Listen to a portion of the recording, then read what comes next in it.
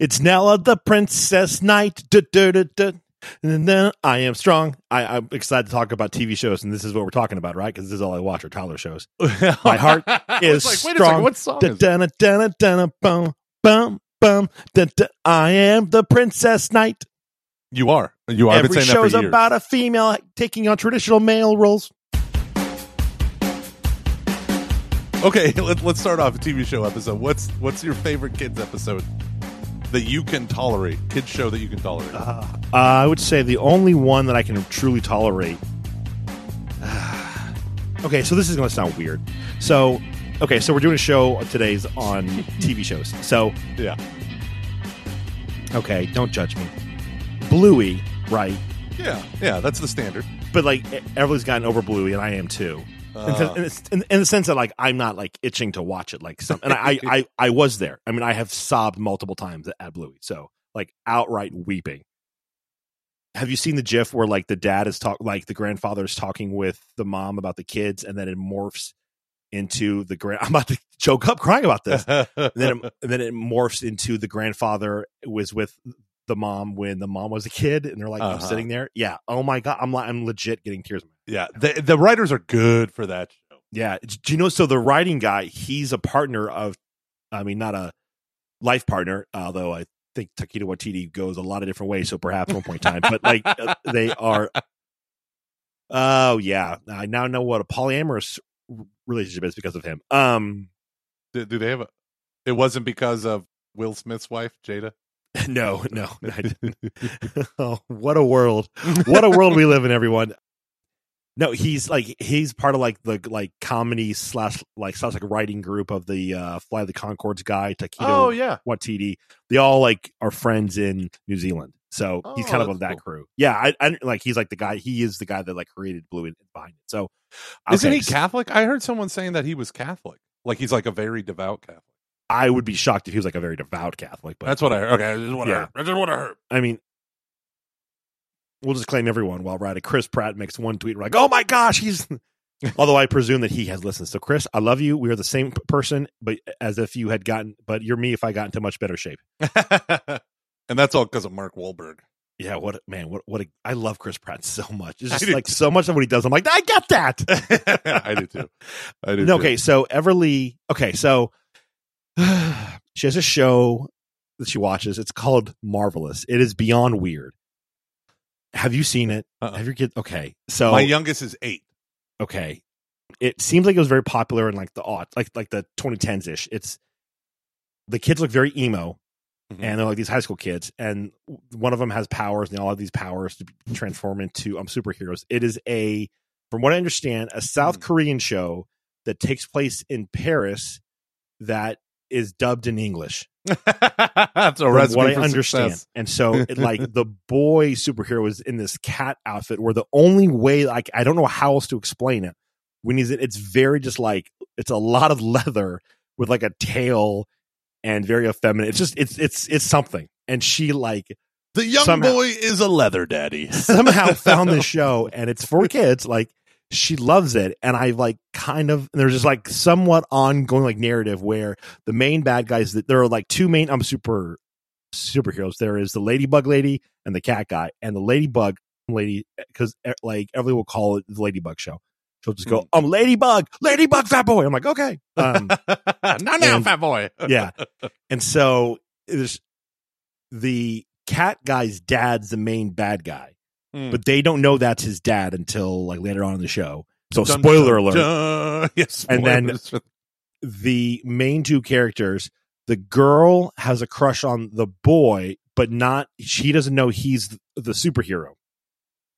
And the boy has a crush on the superhero girl, but doesn't know that his girlfriend, his like best girlfriend, is the superhero girl. So it's like a love triangle without being a love triangle. Like they both are in love with each other, but like a different version of the other. They don't know. And so, and like you slowly gets closer, like the dad finding out that his son is the thing. And like, so there's like a little bit of like a broader, there's some drama. Narrative. There's some tension. And I just hate how much I'm paying attention to it. I hate it. That was me. I hate it so much. That was me with, oh gosh, what show was that? What you're describing sounded like the PJ Oh man. Oh, I can't PJ remember. Mask. Yeah, where they all go out in the middle My of the nephew night. loves that. Yeah, but oh gosh, what show is like probably like the Backyardigans, where the kids are watching and they do a lot of like sing along stuff and they have these adventures in their backyard and it's all imagination land. I would go and I would watch this. I'd be like, "Oh, Backyardigans is on," and I'd like sit down. I'm like, "Okay, what's going on now?" But there's no overarching narrative. It's just every episode's different. But yeah, so fun. Oh, it's so. I'm trying to find the Marvelous Show. I think that's what it's called, but I can't find it. It's just so weird. So weird. So weird. But yeah. So, anyways, like, so we're in. She's into that. She's in Nella, the Princess Knight. She's also into Gabby's Dollhouse, which is weird. It's a Netflix show that feels like they took inspiration from YouTube. I've created a rule for Everly. Tell me what you think about this. Where she started to want to watch show like stuff on YouTube about people playing with toys, Yeah, like shows Playtime or whatever that has like 10 million views per show. So I've really put it like I don't limit hardly anything that this girl has watched episodes of The Simpsons, okay? Like, and she has tried to get me to watch them when she doesn't want to go to bed. She'll go, Simpsons. I'm like, no, I know what you're doing. We're going to bed.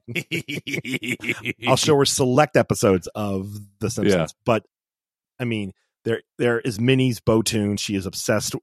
That's funny. With Minnie Mouse. So anyways. Yeah, I think you told us that before. Yeah, that's funny. Okay. There's a show and it's like the person playing with these toys and I'm like, you get 10 minutes of that because I feel like it's replacing playing with toys. Yeah. And I don't want it to do that. And I feel like it's giving her the same thought of like as if she was playing. And then I was like, okay, now it's time to watch Daddy's Airstream stuff. And I was like, is this the same thing? Is this the same thing? Is this just the same thing? But like it is. It is so true. It is the exact same thing. Unless you get an Airstream. Yeah, which I did the math. I know how much it would cost me to do. Can't do it right now. Could do it in the not too distant future. So, like, I watched an hour of this before I went to bed last night. And I was like, "What do you do, Luke? Like, you have? I mean, I'm like a stickler with her. I'm like, you get 10 minutes maybe of this, and then it's like, and I like it's the same thing. What is the difference? Yeah, what is the difference? It's funny. The idea for this show came to me when I was watching the last episode of Monarch on Apple TV's Monarch, which is the Godzilla universe thing. And I'm so happy that you texted that you're up to date with it and you finished it. But Luke, can you think of the most Luke scene in Monarch? Oh, that's a good question. Because I basically binged it over the weekend. Like, funny, I had Everly too somehow, and I made the time to do that. Time to watch 9-hour-long episodes. 40 minutes. 49 minutes. Oh, yeah. I guess so, yeah. Well played. I know, like, nap. I was like, man, I really should have done this laundry during nap time. What was I? I was watching Monarch. So just think, it might be the second to last episode. I think it was the last episode, though. The most Luke moment. Oh, my gosh. I'm really drawing a blank. The whole time, I'm like, Luke. And it's literally from what you just said. My microphone is doing it again. I apologize. Not fixed yet. It's so annoying. I don't know. I'm drawing a blank. I'm sorry. Whenever they show the characters dropping through the hole in the ground portal into the under Earth, yeah, and all the government people are there to watch it, right? And they're all like looking like astronauts going to load up in this capsule and drop. There's a scene where the camera is going backwards as I move backwards away from the microphone. The camera is moving backwards as you're following these astronauts walk through, and Airstream after Airstream after Airstream. It was stainless steel from front to back. There was like 12 of them. You know what's funny? During that show, I was like, oh, they clearly use like the flying cloud here. I could tell by like the leather on the couch. I was like, well, that's one. That's a much more modern. They just replaced the stove. That's all they've really done there. And I was, oh yeah. That's funny. Oh, that's really funny. And I was literally going to say something to Shannon and be like, "Man, Luke would love this episode," because I just imagine seeing you pop out one of the doors and be like, "What's going on here? Oh, hey, fellas, this is weird. Hey, you look a lot like Kurt Russell. Are you okay? Whatever. All right. You look like Captain America." I'm like, what a weird arc. Yeah, that seemed very rushed. Yeah, yeah. Yeah, so I just thought it was so funny seeing that, and I was like, "Oh, I should talk to Luke about Monarch, see if he's watched it." He did. So I got my family. So when I saw the previews for it, I was like, "Oh man, those movies were kind of terrible." But I have a soft spot for those kind of big monster movie stuff. Same. Yeah, same. And so the kids have all seen on YouTube the trailers for the Godzilla vs. Kong and all this stuff. And one day I was like, we always do Gormley family movie night, and it's like a war. Like, oh, I would do this. I hate all your stupid movie choices. So I said, let us begin. Yeah, I said, we are going to watch the Godzilla movie. And we're going to watch it because I know that Godzilla movie, the 2014 whatever, is not that scary. Like the Godzilla, in fact, the number one criticism of it is you hardly ever see Godzilla and the monsters fight. Yeah. For the first hour, it's like Bryan Cranston and all that stuff. But I remember enjoying that movie. Even I enjoyed it, and I thought it was always so funny. Godzilla, savior or menace, as it's walking back into the ocean after killing. So whatever. So the kids, we watched it. I had just bought a new sound bar and subwoofer, and so I cranked it up to 6, shook the whole house. It was hysterical, and I'm like, "This is how you watch television." We're doing this. Yeah. And I bought a 65-inch or 70-inch TV for a room that should have no bigger than a 55-inch. And so it's like kind of uncomfortable. I was like, it's like a movie theater. Don't judge me, honey. But the kids like freaking loved it. And I was like, well, the next one is called Skull Island. And that's about King Kong. And that, if I remember right, that has like a lot more gruesome parts that you shouldn't really see.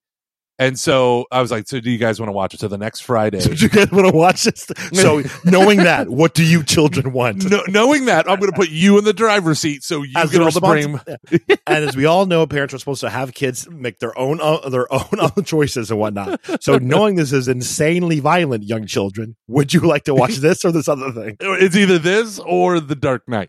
Again. No, so we watch it, and I remember the parts where, like, the one part that's really gross is there's a spider that has legs like tree trunks, and there's spikes. Yeah. And it went, like, through a guy's mouth, and I knew where that part was. So when that part happened, I was like, guys, look away. Watch this part, kid. This part's great. Yeah. This part, I freaking love it. You probably have nightmares. Oh, and it happened. I shouldn't have been talking. No, so that part was, like, gross, and there was a couple stuff like that, but they, like, freaking loved it. And then I skipped Godzilla King of Monsters because I remember that being so stupid. And so we watched instead Godzilla vs. Kong, which was the actual movie that they wanted to watch in the first place. But I'm like, no, there's a universe. That's a Michael Gormley thing. I know. Oh my we can't enjoy a thing without enjoying all the things around the thing. Man, that's like that true. Like ADHD. Wow. AMDG must be a household filled with people with ADHD because that's something we would have done in college. Like, well, we've got to. I mean, if we're gonna buy a guitar here, we might as well get a rock band and learn how to play everything and sometimes two at the same time. Facts are facts. Can't just go easy on this. Nope. And so all or nothing. Yeah. Then we watched. So we went right to Godzilla vs. Kong, and they were talking about it, and they were very confused by the Hong Kong to New York or something like that, portal through the earth and like all this, and then Mecha Godzilla starts, and they're like, wait, he has the brain of another Muto? Like, what's the... And I was like, yeah, that's the 3-headed dragon thing from the last movie that we didn't watch. So then I was like, you know what? Okay, we'll watch it. But then Monarch came out, and so we were watching the Monarch episodes. It comes out every Friday. I think they had 2 episodes, and then it was every Friday. So every Friday, Gormley Family Movie Night is Monarch. So we've been watching that, bass turned up. And then when I was like, you know what, guys, I'm going away. I'm going to be gone at Seek. So, and we were going to we had gone out for New Year's Eve and all stuff. I was like, why don't we watch Godzilla King of Monsters? So I put it on. And again, it's like The Dark Knight Rises. They were like, why did you keep this glory from us? They freaking loved it. Yeah. They loved it. They loved the whole thing. They loved the underground temple where Godzilla bathes himself in radiation, and they loved it. And so, so it was funny. And I was pointing out the stuff that I hated about it. Like, yeah, it was funny. I also had a moral theology moment because one guy lays down his life in order to save everyone, but later on a woman does it, but she really does it out of guilt for the way she treated her family, the way she is responsible for the death of hundreds of millions of people around the world. And she's like, no, I'll go do it. And she goes, but Dad, isn't that the woman being heroic? I'm like, no, all they have to do is get on the plane and they fly away to safety. She's not doing anything. The evil that will happen is not a side effect. It's directly willed by her. Whereas the other guy he's doing a thing, detonating a nuclear bomb so that it can revive Godzilla and he could save everyone. He is doing the thing, and the side effect is the loss of his own life, right? But the salvation of tens of millions. And so we had this like great moral theology conversation about the principle of the double effect and all this stuff. But that was a Gormley moment. And then, but then we've been watching. Your kids are going to be so cool at Franciscan. My kids are going to be the coolest homeschoolers. They're going to have to go there. It's going to go to a rough couple years. Yeah. Dad, I want to go to UT. You will die. You will literally die the first week. Yeah. But no, Dad, I could teach him about the moral theology of. Let me tell you about a magical place where you can be popular for being like this. Yeah. This is what got Daddy all of his money for years and years. Imagine a place where it's cool to be a youth minister. Imagine. The coolest people you know are youth ministers. Where everyone goes through like a phase where they think they're called to it. Yeah. Yeah. Love you, Franciscan. Give us money. Beautiful. Love you so much. Yeah. So you like Monarch. The one thing the thing I don't like about Monarch, and this is where this is what separates like fun but not really like great TV from great TV, is there's always this thing, these like Hollywood-ism tropes that I think like they're cheap ways to build tension that honestly when I see it I'm like, ugh, this is so stupid. Like when people make decisions that no normal human being would make. Yeah. Like, so the story follows these two people who are half brother, half sister. They didn't know of their existence of each other, and they're trying to find their dad who was lost after Godzilla, known as G-Day, when Godzilla hits San Francisco in the first Godzilla movie. So it's like all this. So I enjoyed the tension of like, oh my gosh, my dad had a whole other family. Like that was interesting. Like them finding each other out. The women the wives somewhat living in like self-imposed denial. So there was cool elements there. But then it was like stupid teenager angst. And like, that's just like so over the top where it's like, there was a lot of like, oh, dad. How could you? It's like, well, I think if you were fleeing a monster, you wouldn't be dealing with your daddy issues at this point in time. I could be wrong. Right. But then it's like, they go all over the world to find their dad. And then their brain then they see it and he drives away. And then they're just like, well, I hate him now. I am done with him. And you're like, what? Well, you know what? And so, I mean, massive spoilers for Monarch, obviously. And just spoilers for everything. Spoilers. But this is not the kind of show I think that we need to worry about people being like, no, not really. Everything. Yeah. Like, oh my. So I like that idea. I like had a dream about it where I like woke up and I thought like, what if this is actually like two different people? Like he's like somehow it's created like a parallel person. And now they're leaving two different lives because somehow he went through or whatever, like how somehow Kurt Russell's young, right? Yeah. Youngish for what he should be. And I loved how they like, there's this great line. Well, actually, first, okay, to your point, the writers from South Park, one of the greatest shows of all time, I saw this clip of them talking. If you ever want to like hear really smart people talk about how to make TV, watch anything about how they make their stuff. It's phenomenal. It wasn't called 6 Days. Well, that's that documentary. Yeah. Oh, okay. Yeah. It's called that is called 6 Days to Air, about how they created an episode of South Park that's ready to go within 1 week. Yeah, that's incredible. But then there's a YouTube clip, or I think I saw it on Instagram as like a reel, or like something where they talk about like this is really the difference between good writing and bad writing. And I'm gonna get this kind of wrong, I would imagine, but it's pretty interesting. Where basically bad writing is thing A happens and then thing B happens, then thing C, then thing D, and they're not really connected. Good writing is A happens, and because of A, B happens. Or say then like B happens, but then you have C. So then like what now? They're all like one thing leads into the next, or this one thing happens, but then what happens to this one thing if we interject this crazy random thing there? So it's not these like random plot points or emotional beats you want, but they all fit. And I thought that was really interesting. And like, I started to like pay. It's like your really good stories. It's not and then it's this happens, and because of this, that happens. But then what happens to this thing of this thing that like right. So it's not about the thing happening; it's about the consequence. It's all about the consequence. of all of these things. And there's a great honestly, it's one of my favorite parts in Monarch.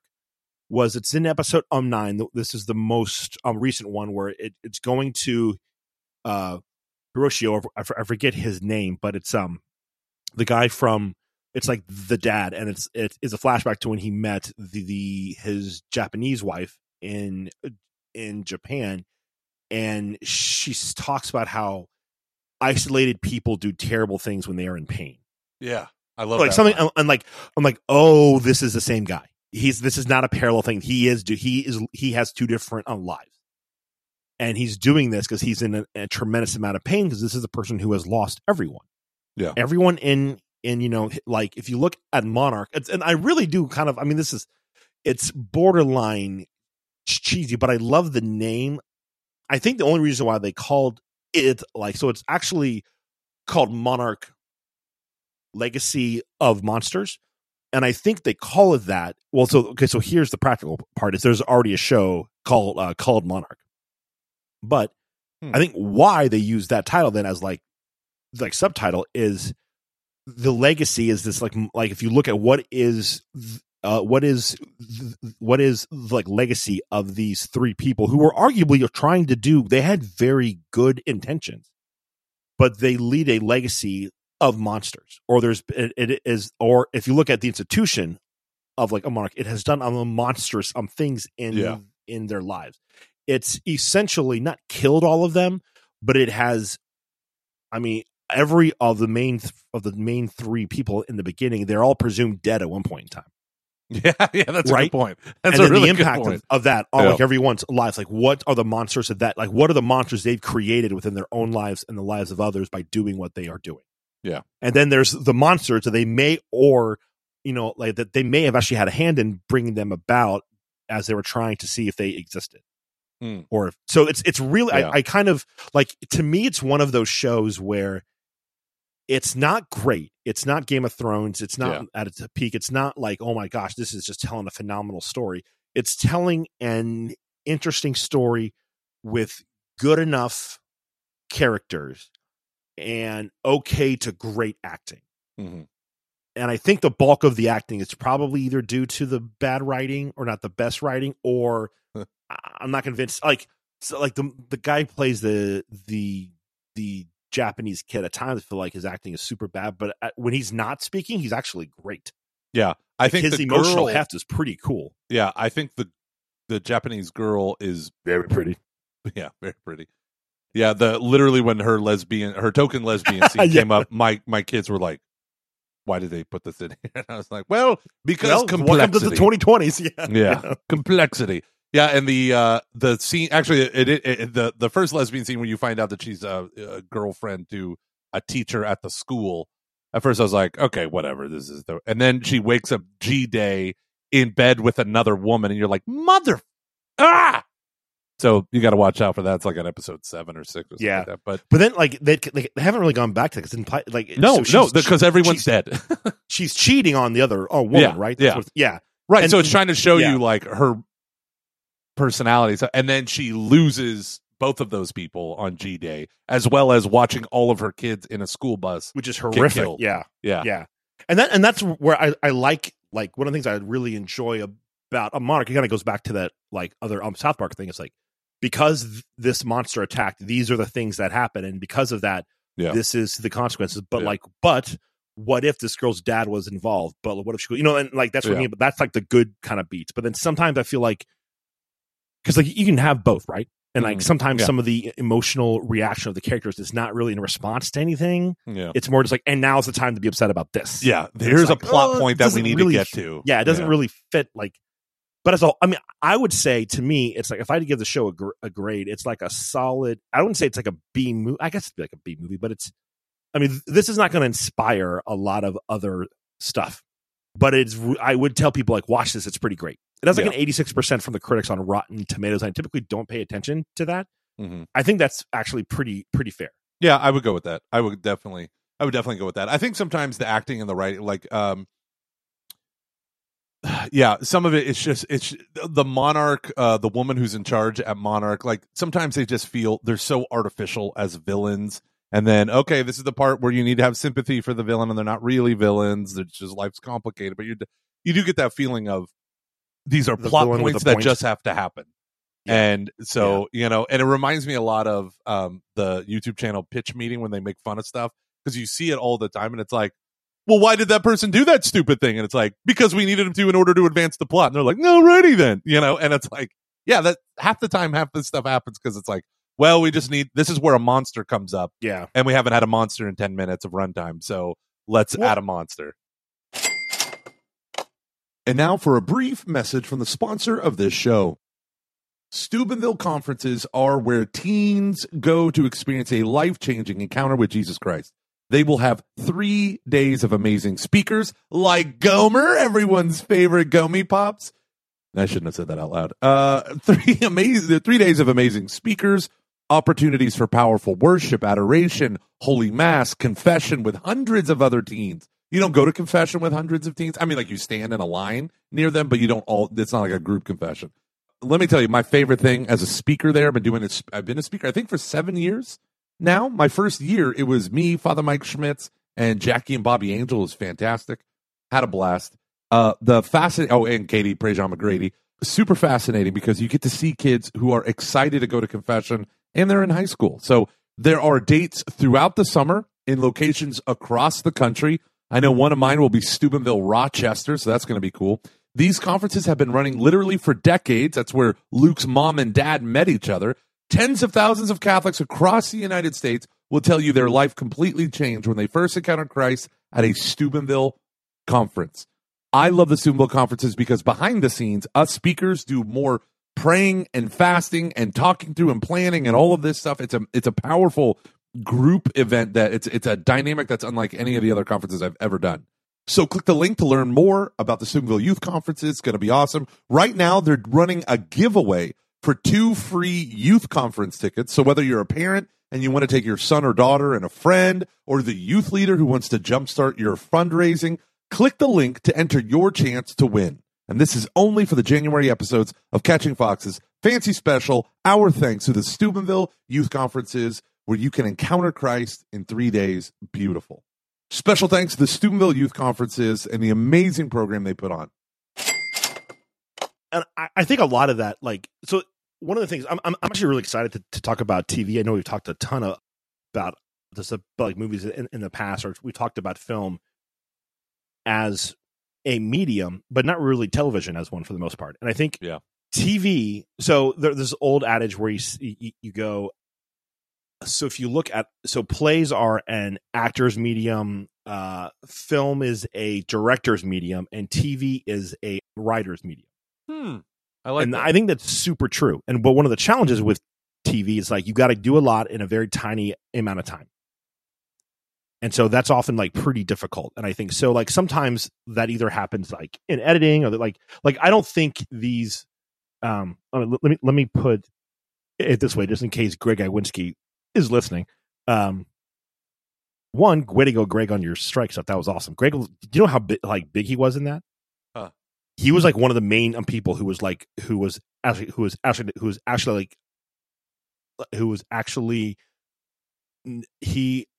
negotiating on behalf of the writers, the whole guild with the studios. Yeah. Wow. Yeah. So call that Captain Fox's bump. Yeah, we will somehow take credit for that. Like, these are all good writers. Okay, I want to be very clear. Like this is not like, and I would imagine like sometimes this is just what we had. This is what we had to do. We had to because of time, or like whatever. Like they all, like, these people, they know what they're doing way more than we do. It's just like it's just a consequence of or whatever. And there could be a thing where it's just they're just not good, but I don't think that's the case. I think these are probably very good writers. Yeah, and just studio intervention. Oh, notes and absolutely. Like, hey, absolutely. This is a story. We need more monsters here, and here. Make it happen. And you're like, oh. Well, or like, I'm pretty sure Apple and Airstream have some deal. I don't know what it is. I know there's some connection with Apple and Airstream. I don't remember like what it is, but like that's probably why you had the Airstreams there. And everyone, like, one thing too that kind of I don't know, this really bothers me a bit about like sometimes in TV where like some of the like the anti capitalism / anti-tech bro stuff you see on a lot of things. Mm-hmm. Like there's the big evil tech group, AET or whatever. Yeah. In Monarch, and I'm like, remind me again who's paying for the show? Like who's behind all this? Oh, Tim Cook, Apple. Okay, right, yeah. Like I don't think Apple's an evil corporation per se, the level of like a Google or something, but like they're not that far off either. With some of their labor practices and other things like that. Hey, people at Foxconn are jumping off the building, killing themselves. What are we going to do? Apple pays for nets to catch them. yeah. Maybe like a giant funnel at the end to put them right back into their chair. That's designed by Johnny Ives. This is the best. There are no edges. We've beveled all the corners at a perfect 45 degrees with this Swedish aluminum that then puts them back in their seat, and they are alive. Yeah. But like as a whole, like I'm enjoying the show, and I would assume you are too. Yeah. And it's like I haven't really watched a lot of TV in a while because of grad school and life, and I feel like I'm kind of now like, you know what, I want to get like it's time. So I know you've watched a couple other stuff. I'd be curious to know what other things you are watching. Yeah, so Shannon and I finished 1923. Which is, what is the middle prequel of Yellowstone. So Yellowstone with Kevin Costner is on season 5 now. That's amazing. That's the most married couple thing ever. Yeah. So I was talking to my brother who's watched every episode of Yellowstone. He's like, season 1 through 3 or 1 through 4 was like the best television he's seen in a long time, and then the last season sucked. And what I heard, and this is not me doing a ton of research, it was like on a podcast where they were talking about like work, like this guy, it was Cal Newport's podcast, and he was talking like, oh, did you hear what happened? Because there's one writer for all 3 shows, 1883, 1923, Whoa. And Yellowstone. So Yellowstone got so famous, the studio comes to him and says, which is MTV Studios, which is wild to me. We want we want you to do a prequel. And then I think the story is he pitched them 2 prequels. The 1883 of this family that runs Yellowstone arriving in America and all this stuff, the Wild West kind of thing. And then 1923 with them having to fight off the big banks and land developers and all this stuff and a mine. And it all takes place as they're electrifying Montana. And then Yellowstone, of course, the show with Kevin Costner. So who is the star? It's Helen Mirren and Harrison Ford. And when I was like, wait, Harrison Ford? Harrison Ford. I thought it was Kevin Costner. Kevin Costner is Yellowstone. This is 1923, the prequel. I'm sorry. And so we watched the show. Get on with your bad self. Yeah, we watched the first episode. We watched the first season, which is only 1 season. But I'll say this. It is Game of Thrones in 1923. That's so all. Okay, now I want to watch it. It's about these political power moves and all this stuff. There's 2 storylines. There's the storyline that revolves around Harrison Ford and Helen Mirren, and it takes place with their ranch during a time of pestilence when the locusts have eaten all the thick grass that the cattle feed on, and they have to go take the cattle elsewhere. The cattle are thin, cows are dropping, and then they get into a fight with the sheep herders. And it's like epic fight, and it's crazy. That's amazing. It is crazy. That's like some serious stuff back then. But this is real. Like this is part. So I have a friend that moved to Wyoming, and I went to Wyoming. And Wyoming license plate has like a cowboy, and I was like, Wyoming's more cowboy than Texas. And they were like, do you understand? Like Texas cattle, like for like a century would get, like the Wyoming cattle would be driven down into New Mexico and Texas during the winter months, and then driven back. Like these are the cattle trails.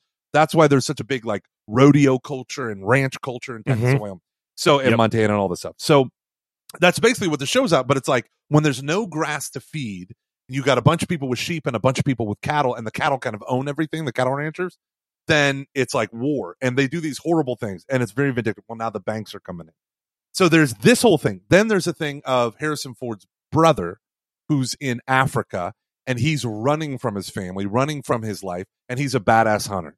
And he hunts for different people. Basically, it's like British colonization areas of Africa, and he kills like these crazy game that are like killing people out in there. So it's his storyline. He falls in love with this woman, blah, blah, blah. and she's British kind of aristocracy, and then this kind of battle happening. And it's fascinating because Helen Mirren is writing to him to tell him of all the woes that have happened to them and the family. And they don't have kids, Harrison Ford and Helen. They don't have kids, so there's like nephews involved and blah, blah, blah. And it's like, please come home and help us. So that's kind of the tension going on. And then there's a random story that I'm sure makes sense if I've seen Yellowstone about the Indians suffering in Montana. And it is about like just how shitty we treated the Indians throughout in the reservation, all this stuff. But it revolves around this one girl in a Catholic school run by nuns, and they just beat the shit out of this girl over and over and over again. And then the priest, the girl like jumps and beats up the nun, and then the priest who comes in, he beats up the nun for having no mercy, and it's all this stuff, and it is extremely violent, and it is extremely it's just awful. There is not a single thing that I can think of that depicts Catholics looking worse than what is happening. I mean, this poor girl, she's I think she's supposed to be 16. I mean, she's obviously an adult, but basically the Irish nun is like, I will beat the savage out of you so that you can become a decent woman. And all this stuff. So it's also this third storyline of the natives trying to keep their identity in the midst of an Americanizing frontier. Mm-hmm. Yeah. And so the themes are like them dealing with modernism. So they're going to electrify the world. They're electrifying. They're bringing this stuff. Automobiles are a thing. So it's actually a subplot point of horses versus automobiles and the kind of the tension that this is creating, and the old ways being replaced by the new ways. And then you have the African stuff, and it's like the aristocracy and the sense of honor being replaced by money as the new aristocracy. Yeah. And it's fascinating to see these things kind of like clash.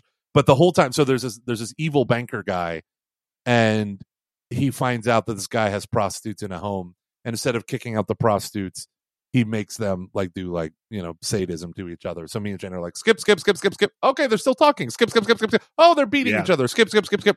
And then at one point, the prostitute, like later on, she goes, why do you make us do this? And he's like, don't you understand? The pleasure is in the power over others. And I was like, skip, skip, skip, skip. And then I stopped and I was like, that's Joffrey. That is Joffrey and the horrible things. And he's a sadist. And so you see like this undercurrent of money corrupting. The insatiable desire for power is always a consuming, like you're consuming humans.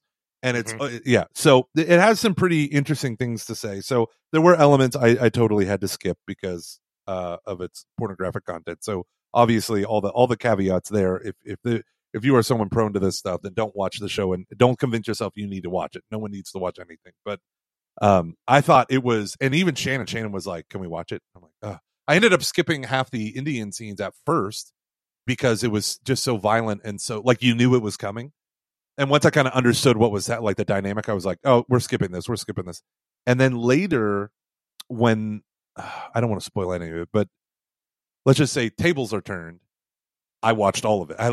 I rejoiced in Catholics dying.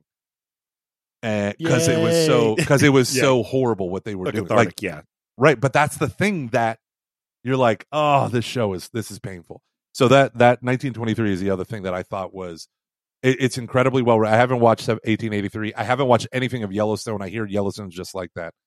So, are you a Kevin Costner fan? I love Kevin Costner. Yeah, same. I watch Waterworld at least twice a week. I feel like people. I'm just kidding. I feel like we're as young as you can be and still have a deep love for Kevin Costner. Oh, Field of Dreams. My parents love that movie so much. I love that movie. Dances with Wolves. I watched that over and over again. I haven't seen any. The soundtrack's incredible. But yeah, I loved Field of Dreams. I loved like The Untouchables. Anything with Kevin Costner. I was like, yes, please. Yes, please. Yep. Absolutely. Yeah. Sign me up. We watched because I read parts of Robin Hood to the kids. We watched Prince of Thieves. Oh, Robin. Yeah.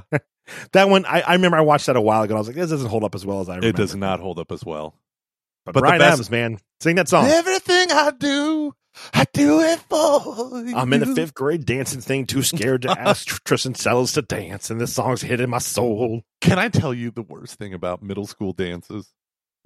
I mean, besides the fact that they exist, yes.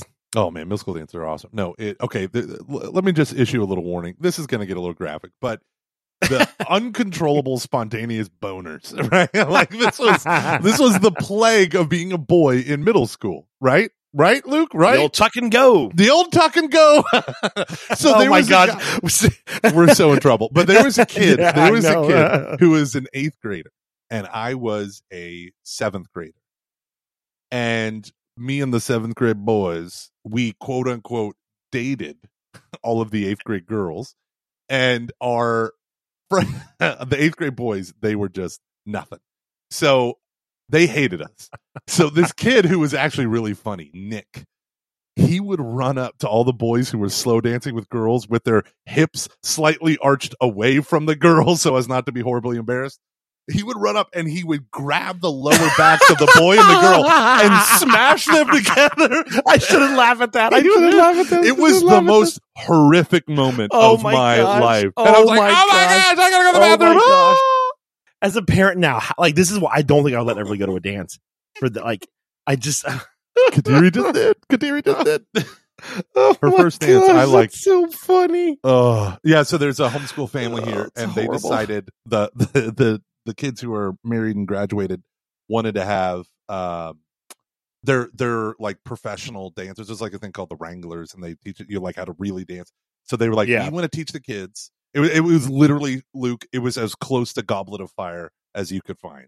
That's These awesome. Kids who have been involved in like homeschooling and all this, so they all know each other. They all know their lives. And then it's like this man and this woman are going to come and they're going to teach you how to actually. They did swing dance, how to actually swing dance. Yeah, which led to watching Swing Kids and all that stuff. They're going to actually swing dance, and it was. They were like, now it's time to watch Swingers. Okay, here's Vince Vaughn. He's going to be huge in a couple years. Yeah. This is like an archetype we're all going to love for a bit. It's going to peak with a thing called Old School. Phenomenal movie. So they did that dance, and it was all. I wasn't there. They had a ton of chaperones stuff like that, but it was all like I knew 90% of the people that were there. Yeah, and it was all the nervous energy, excitement. Who did you dance with? Who didn't you dance with? Did you see someone didn't dance with anyone? Oh no, they actually did get to dance. Oh, did you hear so and so ask this boy or this boy asked so and so to dance? Like it was all of that and more. So yeah, it was good fun. Good fun. Good times. What for you? Like, I want to get to this bullet point here, and then let's spend like maybe 5 minutes on this. What are the like your great shows? Like, what's your best of the best? Yeah. So I would have gone to, Breaking Bad, like the standard, right? Breaking Bad, Mad Men. But then the more I thought about it, I was also thinking about how much I loved the British Benedict Cumberbatch, Sherlock Holmes. It's the Sherlock Holmes. Yeah, that was great. I loved those. Particularly in the beginning. Yeah, it was great. Yes. And he was phenomenal in that. Why did I just say yes? Yes. I thought I remember I was like, what are some like longer form shows that I loved? But then when I was gone at Seek and I came home, we were putting on an episode of Reacher, which Reacher, I think season 2 is probably better than season 1, but we were watching, me and Shannon watch it, and I saw Band of Brothers came on, and I was like, you know what? That definitely qualifies. HBO 1 hour shows, 10 of them in a row, phenomenal. And I was that show is damn near perfect. I would agree. I've it's kind of funny that you brought that up. This is why this is one of the reasons why I wanted to talk about this. I watched the first 2.5 episodes or so this past last week. I had them on in the background while I was doing some work, and you and Shannon are the same person. Go on. Oh my gosh, I love. Yeah. I love that show. I really, really do. I think Band of Brothers is one of. I mean, if I had time to, if you were to basically say, hey Luke, here's like a list of all the shows of the past 20 plus, like let's say 25 years, pick your top 5. I think it would have to be. It would have to be. I may even have to put it in my top 3. It may even be top 2. Yeah. To be honest with you, it's so good. What is it about Band of Brothers? Like, just ignore all of the writing, all that stuff for a bit. Like, just think about like what it's about. This, like, what to you, like, what makes it so great? Oh, what makes it so great? I care about every single character. right? There's not a side character that's, you know, anyone that has significant runtime. I care about them. The mouthy Italian, right? Garnier. Winners. You know, all the even like the perfect way that it's set up with the what's his name? Ross. What's his real name? You know. Lieutenant Sobel. Yeah. So his character Schwimmer. David Schwimmer. His character is so perfect for the role that he did. Like, he nailed it. And the whole was it Camp Currahee? That whole Currahee. That whole first episode where you hate him, you know, he's yelling "Hi-Yo Silver," you know, he has this cartoonish image of but he also wants his men to be the best, and he wants them to hate him, is if that means giving him their best. But then he sucks in the actual field, and like all of the things that they did, like and then Winners is so intense. Like, there is not a single leadership lesson that you cannot derive. Like, this is what it means to be like not just a good man, but good at being a man. That phrase, like, every aspect, every one of them it just nails it. And the fact that this really happened, and these are real men who really suffered through. I mean, think about airplanes. I mean, they were one war earlier. They were physically holding a bomb in their hand and throwing it out the open cockpit plane. Yeah. Here we go, Johnny. Yeah. To now, men are jumping out of. They're jumping out of airplanes. They're jumping while they're getting shot at and machine gunned to death. Like, I mean, the horror and the bravery. And you feel it. I think you feel it from episode 2 onwards. Totally. Like, totally nail biting levels of, oh my gosh. Like, you saw some stuff. Every death that happens, the guy that the lieutenant, the super fast guy.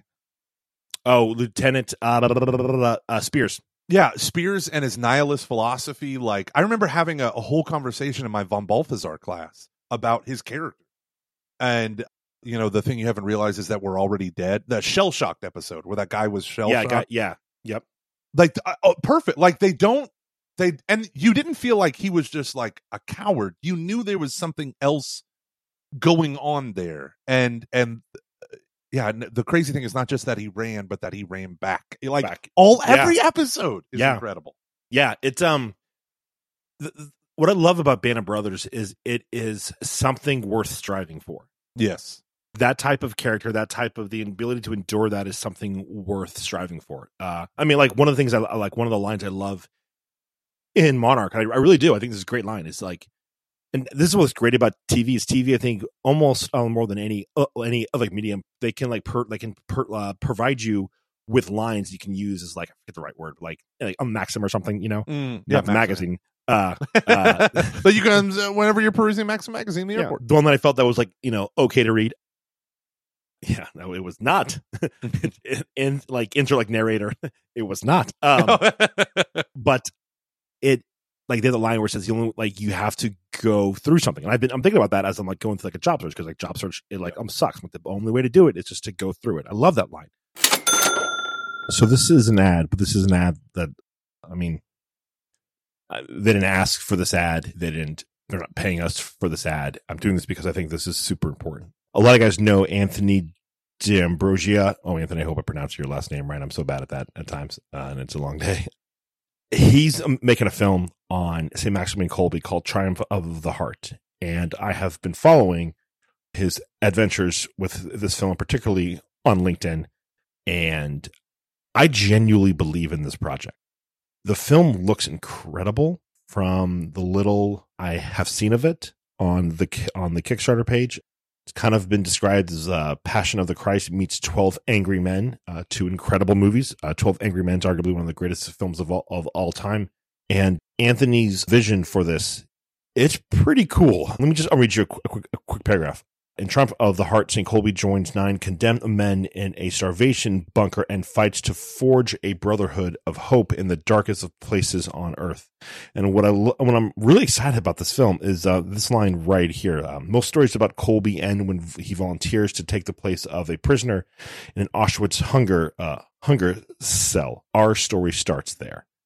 So they need right now on the Kickstarter page, they're about 4,000 into a $20,000 goal.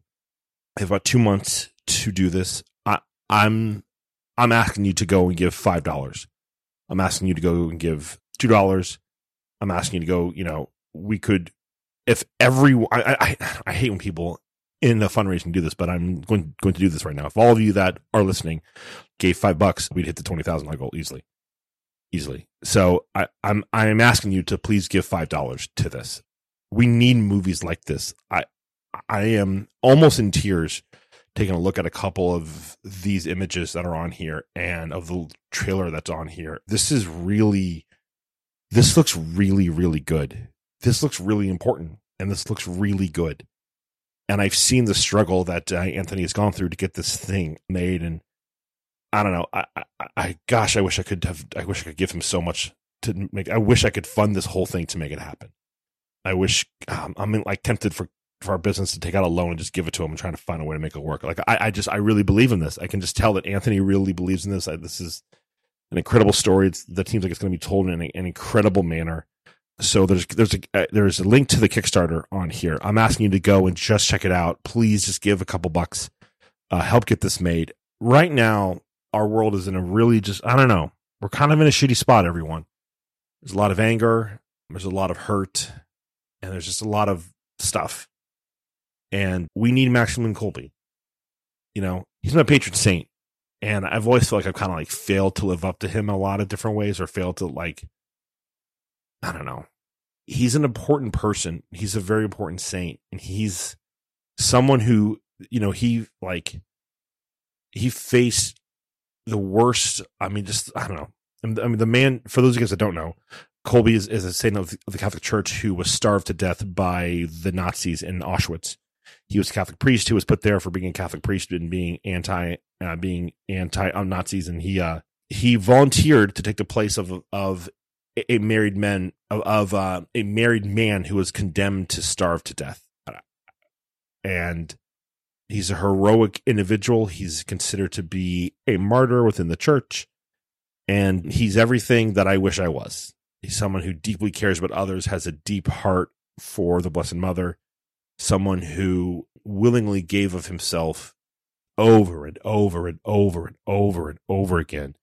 At one point, he had a publication that had 1 million subscribers at one point in time. He was doing stuff and had every reason to keep going and to find a way to live. Instead, he found a way to die, a way to give, and a death that gave meaning and gave a married man life. And it's a story that it's uncomfortable, it's difficult, and it's the stories that we need to hear right now because we're constantly faced with death. And, you either die a hero or you live long enough to become the villain, right? And we need stories of heroes right now more than we ever have. And this is a real hero. This is a person who gave up his life and whose story deserves to be told in a beautiful way. There's a Terrence Malick vibe to some of these images from the film. I'm really I'm in tears almost taking a look at some of these images. I've been to where Kolbe died. It was a really powerful moment for me. Now, you've heard me talk a bunch of times about my experience at Auschwitz. And so I'm going to go and donate right now. I can only really give $5 right now, but I'm going to ask you guys to please do the same. We need this. We need this right now, and we need you to help make this happen. So go to the link in the show notes. It's on Kickstarter. If you can even just Google the name Triumph of the Heart. It's a film, again, by our buddy Anthony D'Ambrosio. I believe we're going to have him on at some point in time soon to talk about it. But this is important. This is a really important thing that needs to happen. So I'm asking you guys. There's some legit people who are working on this. He was talking about in the trailers, people who've worked on Who, people who have worked on Mission Impossible, The Chosen. This is it's the actors. It was really cool to see as he was casting different people. They've got all the film, all of the principal all the principal photography has been done. There's a ton of stuff that also like happens in post production after the fact, and that's what they need to do. That's what your money is going to go towards. Most films don't make money ever, and most films barely get made because films are extremely expensive to make. And so, what a gift we can give to the world by having this film be out there. I think it's super important, and I'm asking you. I would like for you all right now to hit pause and go on to Kickstarters and give $4 or $5 to back this film. I think it's going to be incredible. So thank you for doing that, and we will talk to you guys later. Bye. Like in Band of Brothers, there's just so many things that I pull from in my own life as inspiration, particularly like how to suffer, how to endure, I love how you said about Dick Winters. Like, it's not just the man that you want to be, but how to be a man. Yeah. You know, like he, like as good as Sobel is at training those men, he sees through Sobel's bullshit really early on. Yep. And so where you have a guy who's a great actor, Ron Livingston, whatever, the guy from Office Space. He's like, he's a genius. I had a guy in prep school who was just like him. And then Dick Winters goes, Mozart's a genius. Like, he's like this like he understands that type of attitude, that kind of like hard nosed, I'm going to be a dick, but take a look at how much you're going to grow, has like a limit to it. Yep. And a very hard limit. And like once you hit that, like it's actually detrimental. Yep. And how incompetent Sobel actually is after the fact. So it's like good at like a drill sergeant. If you just be that, then that's all. But like he's almost acted like he's too harsh on them almost. Yeah. You know, and it's and seeing like, and it is amazing the cohesion of the unit out of hatred for him, versus the cohesion of the unit out of love for Winters. Yes, right. Yes. Like That's these are the other things. It is better to be loved point. than to be hated or feared. You know. Yeah, yeah, and I think it's a show like I think it's a show like worth watching to talk about. This is what healthy masculinity looks like. Yeah.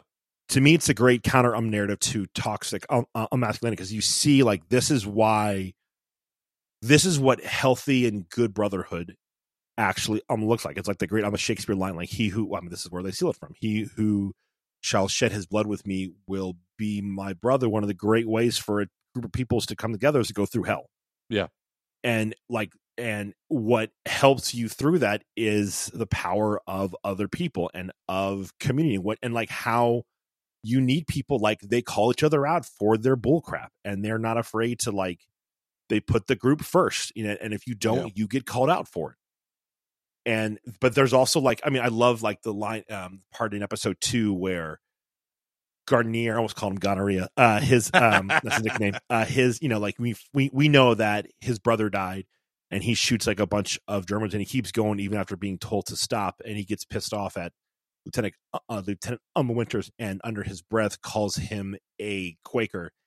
And it's not till the end of the episode where Lieutenant Winters, he makes a comment to him saying, "Hey, and by the way, I am not a Quaker."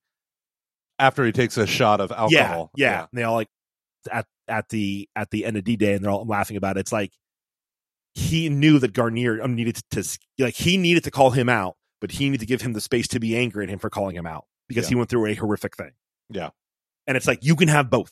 Yeah. Right. You can reprimand the man, and you can also give him the space to vent his frustration about that, because Garnier, like, he goes along with it. He doesn't try to, he has to, or he'll be shot, but, like, he understands the chain of command. He understands that Winters is right, but that he's also in a tremendous amount of pain. Yeah. And I like, that show is filled with things like that. Like they do such a good job of showing, like, healthy masculinity for the most part, and know, brotherhood, and like male brotherhood, and what, like, the okay. So here's my favorite Winters line. Right, he has a new guy helping him, the blonde haired dude. I can't remember his name. It's like around episode 4 or 5. Buck. Oh, no. Wait, no. It's not. It's in the first one. Is it the one about the gambling? Yes. Okay. Yes. So for some reason I thought it was during the first one. That's fine. Yeah. So they're driving, and he's telling him not to gamble. He's like, "Oh, come on, little gambling's fine." Blah blah blah blah blah. And as he pulls up to drop off, he said, "Never put yourself in a position where you can take from these men. And when you think about failures in leadership, I cannot think of a greater way to say that, right? I mean, other than our Lord who said, if any of you would be first, you must be the servant of all. Like, this is another way of phrasing that. Like, to honestly, to look at your people as, I have the great burden of responsibility to serve you. Like, your life and livelihood is my responsibility. So even in jest, I don't ever want to put myself in a position to take from you. Never, ever, ever. Yeah. Okay. Yeah, I think we did that one. I also want to, I was saying this to Shannon today. I never watched the Pacific one. And a lot of people have never seen the Pacific, which is kind of like the sequel, you know? Yeah. And a lot of people, I think, like for me, this is why I never saw Pacific, because I loved the men of Band of Brothers. I just don't know if I was ready to love again. You know, like that was real. It was like, this was so good. This is too similar. I don't know if I can love it. Scott and I watched like 2 episodes back in like 2010, 2009. And I remember being like, okay, it's not bad, but it's just not, there's something about the characters, that group, that is just so captivating. And you just want to know everything you can about them. And because you truly, like, you're right, like you grow to love them. And it's like, yeah. So doing that stuff for the this is so stupid. But all this stuff that I'm doing for this book that I'm writing, right? I'm studying a lot of Judaism. And I literally have Garnier's line, just pricks the son of Abraham. And then the guy jumps down. He's like, oh crap, I'm Jewish. And congratulations or whatever. And then he says a line that if we were to say it, we'd get canceled. But it's so funny. It just that scene runs through my head all the time when Jesus talks to Zacchaeus and he says, this one too is the son of Abraham, for salvation has come to his house. I just think like, we're all sons of Abraham. Settle down, you Italian.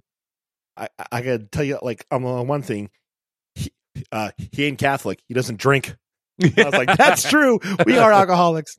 So what? Yeah, I mean, obviously, like, I'll just add, always, I think that Mad Men's the greatest show of all time, and everyone should watch it. Anywho, and you include the last season. Yes, a lot of people hated the last season, but because they're idiots. Yeah, fair enough. But I haven't seen it. I haven't seen the last season, and I regret not. So I need to. I need to watch. You should. I mean, like, it's okay. Sure, there's some slow parts, but like, if you understand everything that is, because you have to like think. You have to think about everything that is going on and where he is and where his head's at. So it's like, he's not doing the cool ad here because his life is falling apart.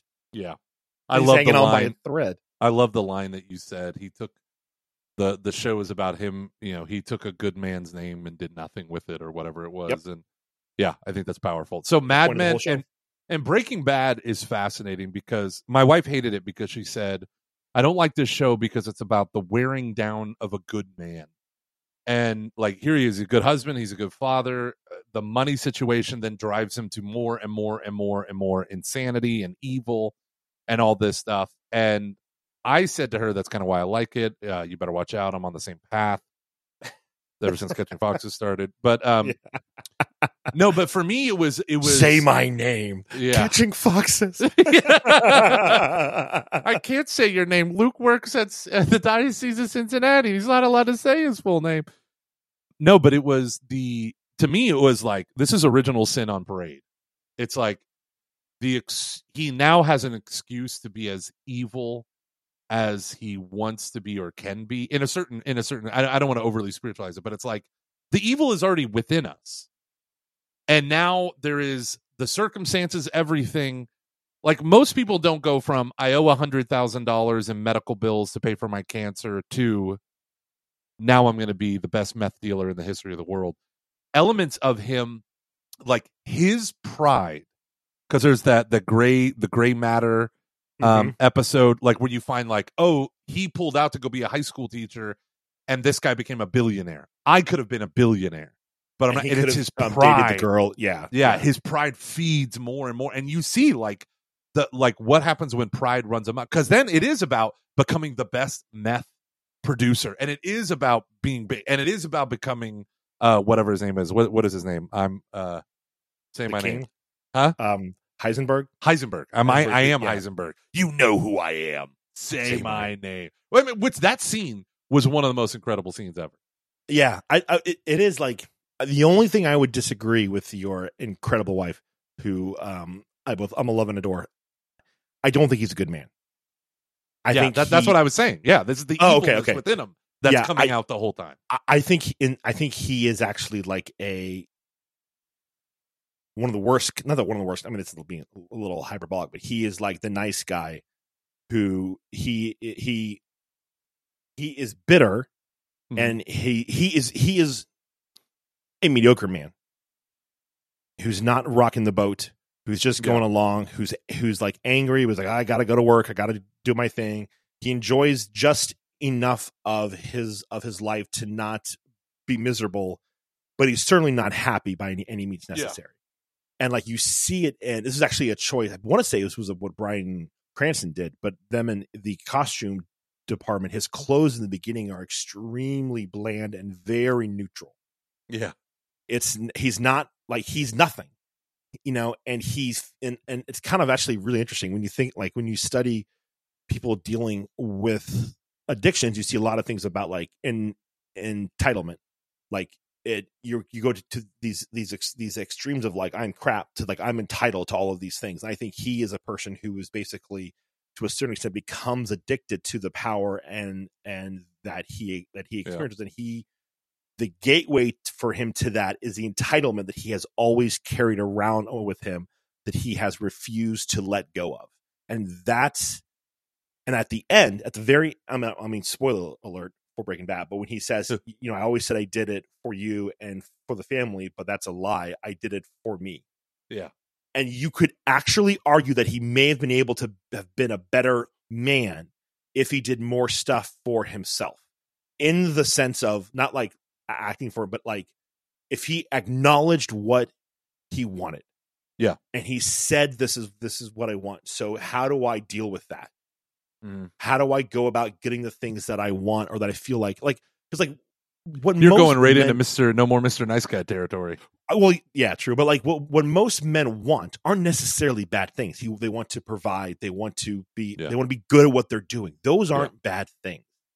But what happens then when you either become entitled to that, or then that on a distorted version of that on steroids is what is like Heisenberg. And then, like, ultimately it destroys everything, which is like what like evil does. Like evil doesn't just impact you; it impacts everyone around you, and it destroys his family. It ruins his neighborhood. It gets tons of people killed because of his entitlement. Dozens die and have to suffer. Yeah. And I would go right along with that. He was getting high in his own supply, his own arrogance, his own power tripping, his own gross insecurity about who he is. And the other thing is to bring in my nerdy philosophy stuff, Alistair McIntyre. We've talked about this before, but the contrast between virtues as the goods inherent in a thing, in a practice, versus external goods. So there's internal and external goods. So let's say you're a chess player. There are goods that are internal to being a good chess player.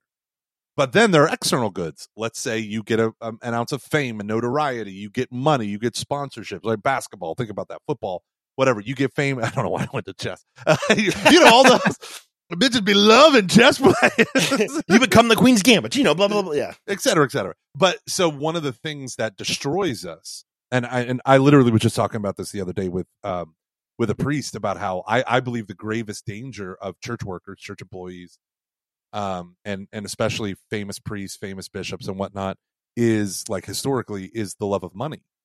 And the money is an external good. You can get it as a basketball player, you can get it as a this, as a that, but it can become inherently corrupting because it yokes you to doing a thing for the money instead of for the money comes as a result of doing the thing well.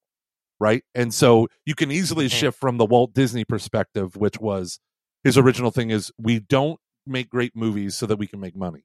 We make money so that we can make great movies. That was one of his like early slogans. Like that's an idea of like prioritizing the internal goods. What is good storytelling? What is good art? What is good music? How do we blend these together to tell an incredible story that people will be dying to watch? They would love it. It becomes a part of their life. Versus how can we crank out a Lion King 1.5 so that we get the monies? How can we make more plushies and more whatever? like that element becomes like I definitely get the content or the feeling that content and IP matters more when you're obsessed with the external goods of making money. And this is where the studio problems come in. Mm-hmm. Is studio executives tend to be looking outside of the story in order to make money. Well, no, this character needs to survive because we're going to have a ride named after her, or we're going to sell a bunch of porgs. So we need these little plushy doll things. And can you create some cute little, Ewok like, and then it ends up adulterating the storytelling, or it could become a lot harder to tell good stories or whatever. And so when I look at Walter White, his character, he becomes obsessed with the external good. Then it becomes about power and about money and about all this stuff. And this is the wrongness of the toxic masculinity thing. He's an inadequate man that is resentful and bitter, and then becomes obsessed with power and status, what he was owed. And you just see how corrupting it is. And I think that story was it 6 seasons or 8? I think it's 6. 6. Yeah, I think it was 6. Because I think I remember saying 6 seasons in a movie, which is from Community. Which, yeah, it's so powerful. I'll add like one thing as we kind of get to this last part. One of the dangers of television is that sometimes the shows can go on for too long, or we can actually become too enthralled with the characters. You see this with The Sopranos. Towards the end, the creator got a little bit angry, and I think the actor too, towards the audience, because they're like, "You're not supposed to like him. He's a bad person who's becoming worse." Yeah. And John Hamm has talked about this with which is why if I ever were to interview John Hamm, which won't ever happen, but let's just say, like, I don't know if I would be hard pressed to not bring up Mad Men. It'd be very difficult for me to do that. But like, I get the impression he doesn't always like. I think he gets annoyed with like Don Draper's he's not cool. Like he's a monster. Yeah, he's a monster, and he's a monster who's trying. He's a monster but he can be horrific.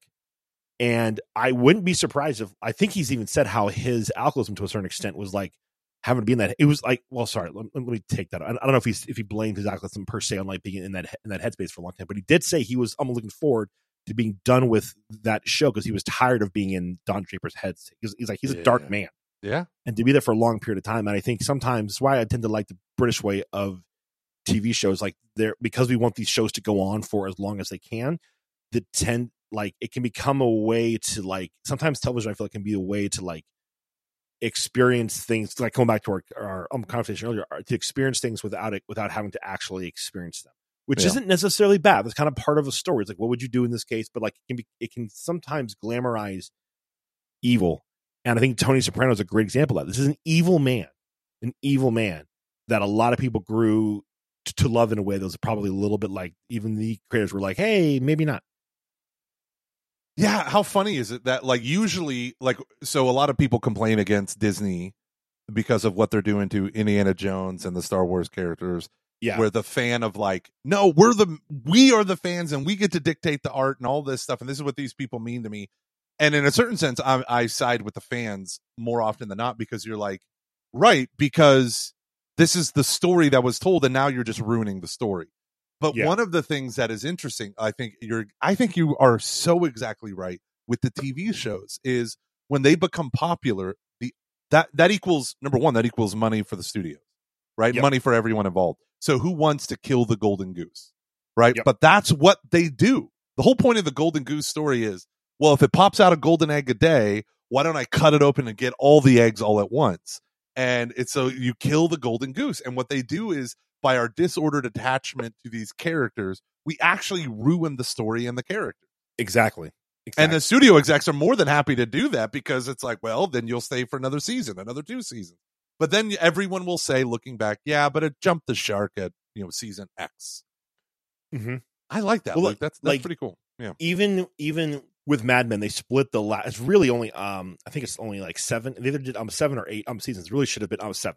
They split it into 2, and there really wasn't a need to do that. It just, like I think they did spread that out a little bit. Was the writer's strike during that? No, because it ends in 2014, 2013, I want to say, okay, before, I believe it was early 2015. It's like spring 2015 is when it ends. So the writer's strike would have happened more in like the 3rd or 4th season of the show. Okay. But like that was the kind of show where they could take a decent amount of time off and just go and do it. Yeah. Yeah. So, it's so good. I do want to say I want to close the show with this kind of thought. Yeah, please. Because we all know that I'm obsessed with YouTube and all things YouTube. But it's funny how YouTube. I don't think I'm going to go through all the stuff that I wrote in our little show notes. Sorry. I thought it was really, really interesting. Yeah, no, I love this conversation. But like, it's funny where YouTube. So there was a big push about 7 years ago, maybe 6, where YouTube was trying to become television, right? And it's before they spun out YouTube TV and all that stuff. But they were trying to become TV. So they started buying creators' shows, people that had episodic content, in order to fund them and turn them into full-on television shows. And there's a handful of creators that ended up going into traditional television, all that stuff. But what they began to do with their algorithms was favor 30-minute content or longer. So they began to shift. And my favorite podcast is Cortex with CGP Grey and Mike Hurley. And they release an episode like once a month, once every 2 months or something like that. But CGP Grey creates educational YouTube videos that are about 10 minutes long. And his stuff, like he talks about, like I remember when YouTube is finally famous, it's building, it's kind of ubiquitous. You know, Michael Scott has that great line, when I first found out that YouTube exists, I didn't work for like 3 days, you know, like all that stuff, all the things of like like the original Colbert Report episodes that were on and Jon Stewart's Daily Show. Like I saw 90% of those episodes were pirated uploads on YouTube. Mm-hmm. And then and they were like, yes, more of this. This will only make our show popular. So there's a lot of like cool stuff in the early days, but it was like all these independent creators, and the really good ones could attract an audience. But then YouTube wanted to court television studios. Basically, they thought with the old school mindset of legitimacy means I need Paramount, I need NBC, Fox, ABC. Well, I guess ABC is all Disney. But and they wanted to bring them in to YouTube. And so they incentivized creators to make television-like content, and they were trying to pull traditional shows or traditional studios onto the platform. And it's fascinating to see how, instead for me, what I found was it just became crappy content for the most part of what YouTube or what normal television was. Like, I love do-it-yourself television shows. I love all those, Fixer Upper and stuff. But the thing I hate about it is they don't actually tell you how to do the damn thing. They just show people and they skip huge chunks of stuff. Yeah. But then you go into like these bathroom remodel, because we're watching tons of these videos for our bathroom. And like there's episodic content of people who can actually produce serious television on YouTube. Well, it's like this whole market that basically it's like one step up from a vlog, one step down from like a real like studio television show. But they're so insanely popular. Like, they'll have views in hundreds of thousands, which is a sustainable income if you have that level of views. And it's content that is exactly what I'm looking for. And to me, that's the gift of YouTube. It's this bizarre middle ground between the 5-minute fun, or whatever. But then it becomes, So I don't know. Like for me, that's where I am all in with YouTube. It's the exact thing I'm looking for. Yeah, I want to talk a lot more about this. Okay, we'll see. How about that's the preface? We'll save it for next week's show. Okay, yeah. All right, cool. Yeah, we'll do this again. Everyone, this was very fun. If you have enjoyed this, now more than ever, patreon.com/CF. Please. Now more than ever. Listen, I'm not going to lie to you and say that there's going to be stuff. You'll get a sticker and either a shirt or a thing after like on a set period of time that's only available through Patreon. And they're good stuff. Like they're good. They are. Like the designs are I great. love the sticker. Yeah. Oh, the content is because Nat is so good. Person who makes the design, who designed all that, she did a great job. But anyways, patreon.com/ and Patreon fulfills it, not us. So you will. Yeah. So you'll actually get it. Yeah. You'll actually get everything that we've pledged has just fallen through. So we got to redo that. I'd be like, we're promising nothing. Enjoy. Look at me. Look at me. I'm nothing. Yeah. Yeah. So today, Luke, is first day of school for my kiddos. So it's been crazy. And so we started off by my wife's van not working. So it's there's a whole host of stuff. So, and big things on the horizon. Who knows what's going to happen to my life I know. right now. All right, y'all. Stay classy. Franciscan, thanks for sponsoring us. Love y'all. Bye.